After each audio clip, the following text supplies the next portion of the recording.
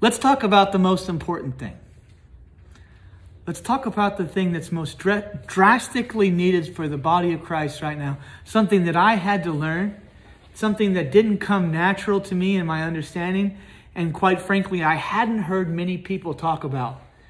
It's our identity in Christ. If you notice, in the current age in which we live, people are in an identity crisis. People literally have identity disorders. They literally don't even know who they are. And so they look to whatever is popular at the moment. Whatever they rally around this cause. Well, I'm an activist, or I'm rallying for this, or I'm rallying for that. And there's all this social justice that they're trying to do. But most of it is because they don't know who they are. I'm reminded of that. I'm reminded of that old Disney movie where you have the lion. What was his name? Simba. And he ran away in his rebellion and his bitterness and his hurt and unforgiveness. And he's in a distant land. And then there's that crazy old monkey, right? The baboon. He's not a monkey. He's a baboon. Yeah. And he says what? Do you know who you are? I always thought that was one of the most pivotal scenes of the movie. I know it's just a little funny thing, a story, and it's just cartoons, but I wonder if the Church of Jesus Christ knows who they are. I wonder if we really, really know who we are. You know, I believe the world is losing its identity because the church has forgotten her identity. We must know who we are. So I want to go through some verses. I want us to go through some verses and some thoughts regarding Christian identity. And they've been very helpful for me. Because to be honest, when I first started my ministry, when I first started serving the King, I didn't understand these things. And I began to work from my identity rather than from my identity. I worked for it rather than from it. So if I wanted you to know one thing, work from your identity, not for your identity. Notice the ministry of Jesus before anything starts, the Father's voice. This is my beloved Son, and whom I am well pleased. Notice this happens prior to any work being done. There's no miracles. There's nothing. You see, Jesus had that confidence that he had the Father's blessing and love before the work. And I see so many people in religious bondage because they're trying to work for the Father's blessing. They're trying to work for the Father's acceptance rather than from the Father's blessing, from the Father's acceptance. So let's look at our Christian identity. I want us to know primarily Paul's most common phrase in the Bible. Paul, wrote 9 epistles of the New Testament. Vast majority of the New Testament. He uses a phrase over 150 times it's used. Over that amount. I don't know the specific amount because I'm not very good with numbers, but Paul uses the phrase, in Christ. In Christ. So if we had to understand our identity in a simple phrase, our identity is that we're in Christ. It is in Christ that we are acceptable to the beloved. That we're accepted in the beloved. That means that in the fellowship of God, in the Father, in the Son, and in the Spirit, if we are in Christ, that we are in that. That's an incredible statement. That we're in fellowship. Fellowship is the heart of the universe, of the heart of reality. The way that the Father treated the Son, the way that the Son treated the Spirit. Look at how they talk to each other. How does the Father talk about the Son? This is my beloved Son, in whom I am well pleased. This is my Son, listen to him. I have glorified your name, I will glorify it again. How does the Son speak of the Father? O righteous Father, the world has not known you, but I've known you. I go to be with my Father. The words that I speak, they're not mine. I only say what I hear my Father saying. I only do what I see my Father doing. I must be about my Father's business, even as a little boy. Jesus speaks of the Spirit. It's good that I go away. If I go away, I'll send one of the same kind. He will testify of me. He'll be a comforter. He will not speak on his own. It's good that I go away. Always honor. Always blessing. That's fellowship. To be in Christ is to be in that fellowship. John in the 14th chapter, I and my Father will come and make our home in you. That's who you are in Christ Jesus. That God lives inside of you. That's your identity. I think it's the greatest compliment you can give an individual. Not that they're godly, not that they're holy, not that they make disciples, but that God lives inside of them. That they're a God-filled man, they're a God-filled woman. Whenever people are broken, they don't look for titles. You know, people jokingly call me Reverend, often every day, Reverend, Reverend. You know what the scripture you can say about someone? God lives inside of them. That's where people go to when they're hurting. That's who the real pastors are, who the real ministers are, is the people that are in Christ. So many of the questions, how do we withstand rejection? We get our eyes off of ourselves and we get our eyes onto who we are in Christ. That way we don't ride the waves of criticism and blame. I heard a wise man say, criticism and blame. He said this, he says, criticism and blame, they need to sound the same to praise. So praise and blame need to sound the same. You hear me out. Praise and blame need to sound the same. People, what they say about us, the highs and the lows, that should have no effect on who we are in Christ. We're acceptable in the beloved. That means we're in. You know, so many times as a young boy, I realized in my young psychology, you know, my brother had this group of friends and I was 2 years younger, and I always wanted to be in the group. I was always 5 feet behind, trailing, trying to be in. And I realized that can affect someone mentally. I realized a lot of people have this, you know, they had this older brother, a younger sister that their parents favored, and it affected them. They wanted to be in. I believe with all confidence of mind that the gospel solves all of these issues.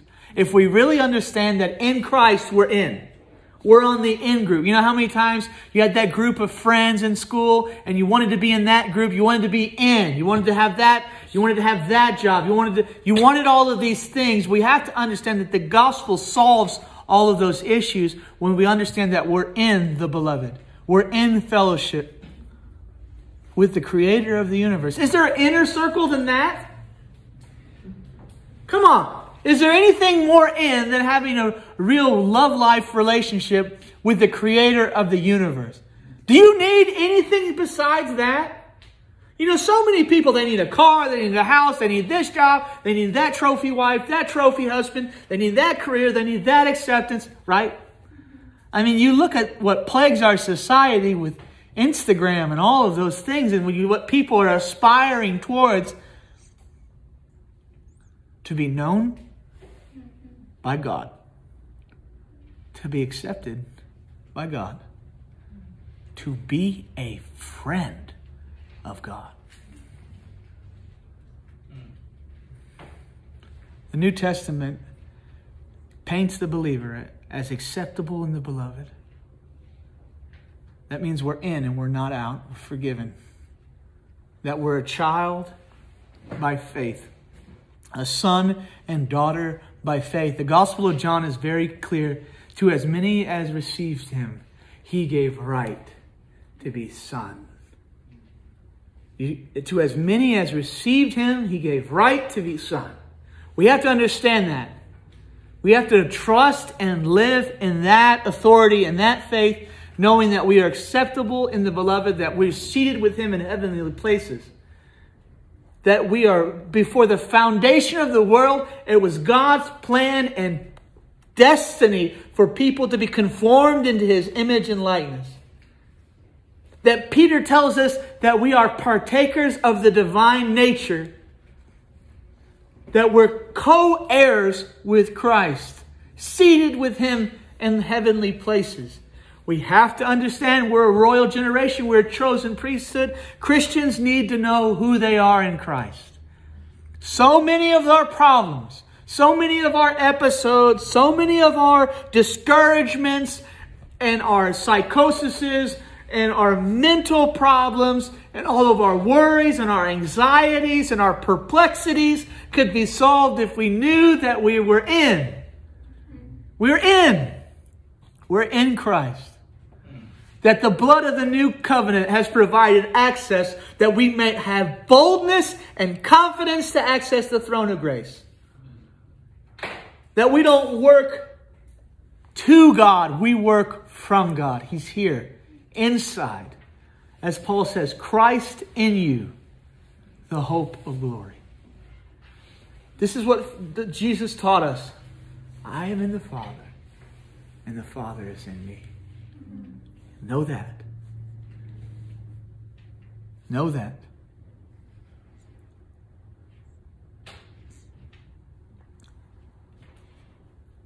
I spent a lot of time in ministry trying to compel people to evangelize, to share, to talk. And I say this,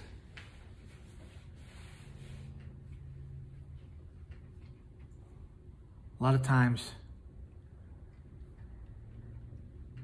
I realized that I was speaking to people who were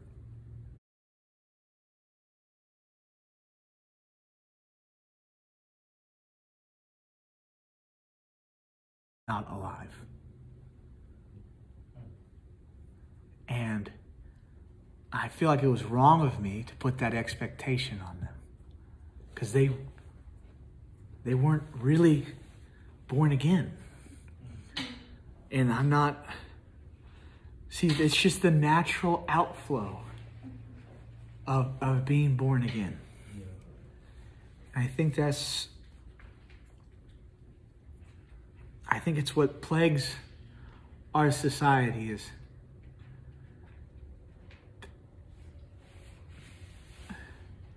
people have an intellectual understanding,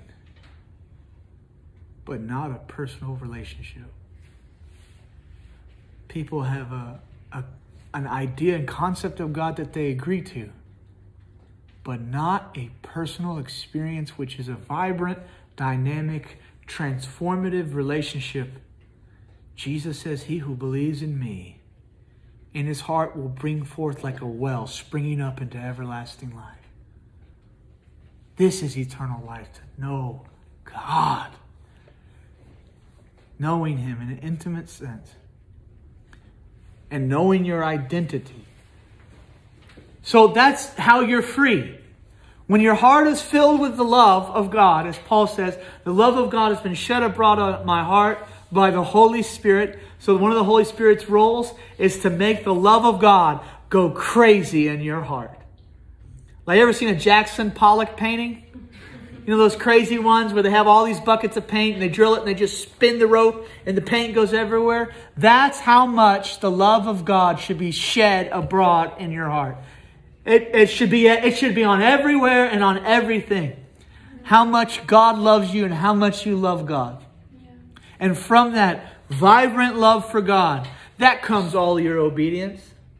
That comes all of your servants. Now we know why Jesus says, if you love me, keep my commandments. If you love me, obey my commandments. You are my friend if you do whatsoever I command you. We always look at that at the legal have to rather than the joyful want to. So it's the other way. It's not that way. It's the other way. It's the loving overflow. Love is the foundation of all obedience. Love is the basis of all holiness. that we love Him, that we enjoy Him, that we delight in Him, that we're in Him, that we live and move and have our being in Christ Jesus the Lord. And it's not a religious thing. It's a joyful thing. David says, the law of the Lord is my delight. You know, it should be a beautiful thing. The Bible says, worship the Lord in the beauty of holiness. Understanding who we are in Christ is the basis of our transformation. That we have been perfected forever, the Bible says in Hebrews. We have been perfected forever by Him. By all those who are being sanctified.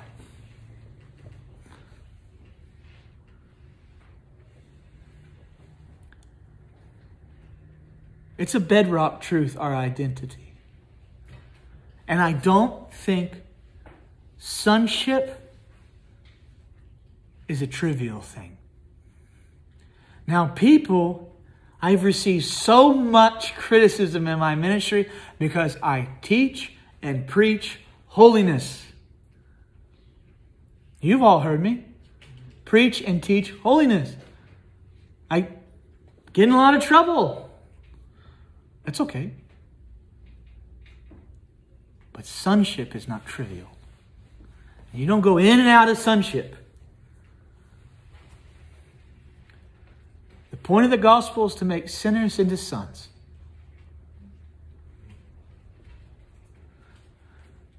Our sonship is not trivial. It's not flippant. It's not here today, gone tomorrow. We receive the discipline and chastisement as sons. But we should never use our sonship as a license to sin or a freedom to walk in the flesh. We should never treat which is holy as though it was common and trample underfoot the blood of the cross. No way. And you won't. That's the thing. If you really love Him, you won't. You won't. Friendship with the world is enmity towards God. But don't be deceived. Without holiness, no man shall see the Lord. But that's not a dreadful thing to someone who's in. Because someone who's in knows that He is your holiness. Someone who's in knows that He is your delight and your faith and your joy. And you know that at the end of the day, it was Him and you. So that's the beauty of it. What's what we call a mystery. Paul says, I'll show you a mystery. What we call the divine union. Christ in you, the hope of glory. When the Spirit of Jesus, the Lord, came into me, it was an infusion. And there was something new that wasn't there before. A new creation. The old is gone and the new has come. He that is in Christ is what? A new creation. The old is gone and the new has come. We have this new, dynamic, vibrant thing. Like if I have a glass of water right here. If I put a tea bag in it, eventually, what would I have? Would I have a tea bag? Yeah, I have a tea bag, but there's also water. But now there's something new. There's a new thing.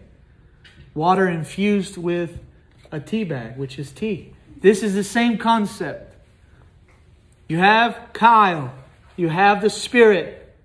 Now, there's something new. Which is real. Which is eternal. And so the tent of Kyle will one day go into the ground. Dust we are, dust we will return. But that which is joined to the Lord is eternal. Is eternal. So when we know our identity in Christ, we have this confidence that we're able to withstand criticism, we're able to withstand praise, which is equally dangerous. When we know that we're in and we're not out, we don't look to people for their approval. We have the approval of God. You see how this is the great fuel for your service, for a successful, vibrant ministry. For the rest of your life, you're okay. You're okay. You know, so many of these young small group leaders, they get derailed because they do comparison, right? Oh, my group's not as good as so-and-so's group. And, you know, we've all been there. What are you doing? Are you trusting in who you are in Christ? Are you trusting in the confidence that He who began a good work in you will complete it? And so we need to get our eyes off of ourselves. And it's like we got to get our eyes off of ourselves and what we're doing and trusting in what Christ has done in us. And understanding that that's how we have boldness and confidence in what He has done. And the thing is, I have found that the enemy speaks against identity. He speaks against it. If you are the Son of God, turn this rock into bread. If you are the Son of God, jump off the cliff. The angels will catch you. If you are the Son of God, worship me, and all the kingdoms of the earth will bow down before. You see that? If you are trying to get him to doubt who he was. The Father's voice, this is my Son in whom I am well pleased. The enemy's voice, are you? Prove it. You see that? Be wary of anything that makes you have to prove your identity. You trust in what His Word has said about who you are. You trust in what the blood speaks. The Bible says that the blood speaks a better word. It speaks the word of sonship. That He has tasted death for every man. And it is by His blood that we are sons and daughters. He has redeemed us and purchased us.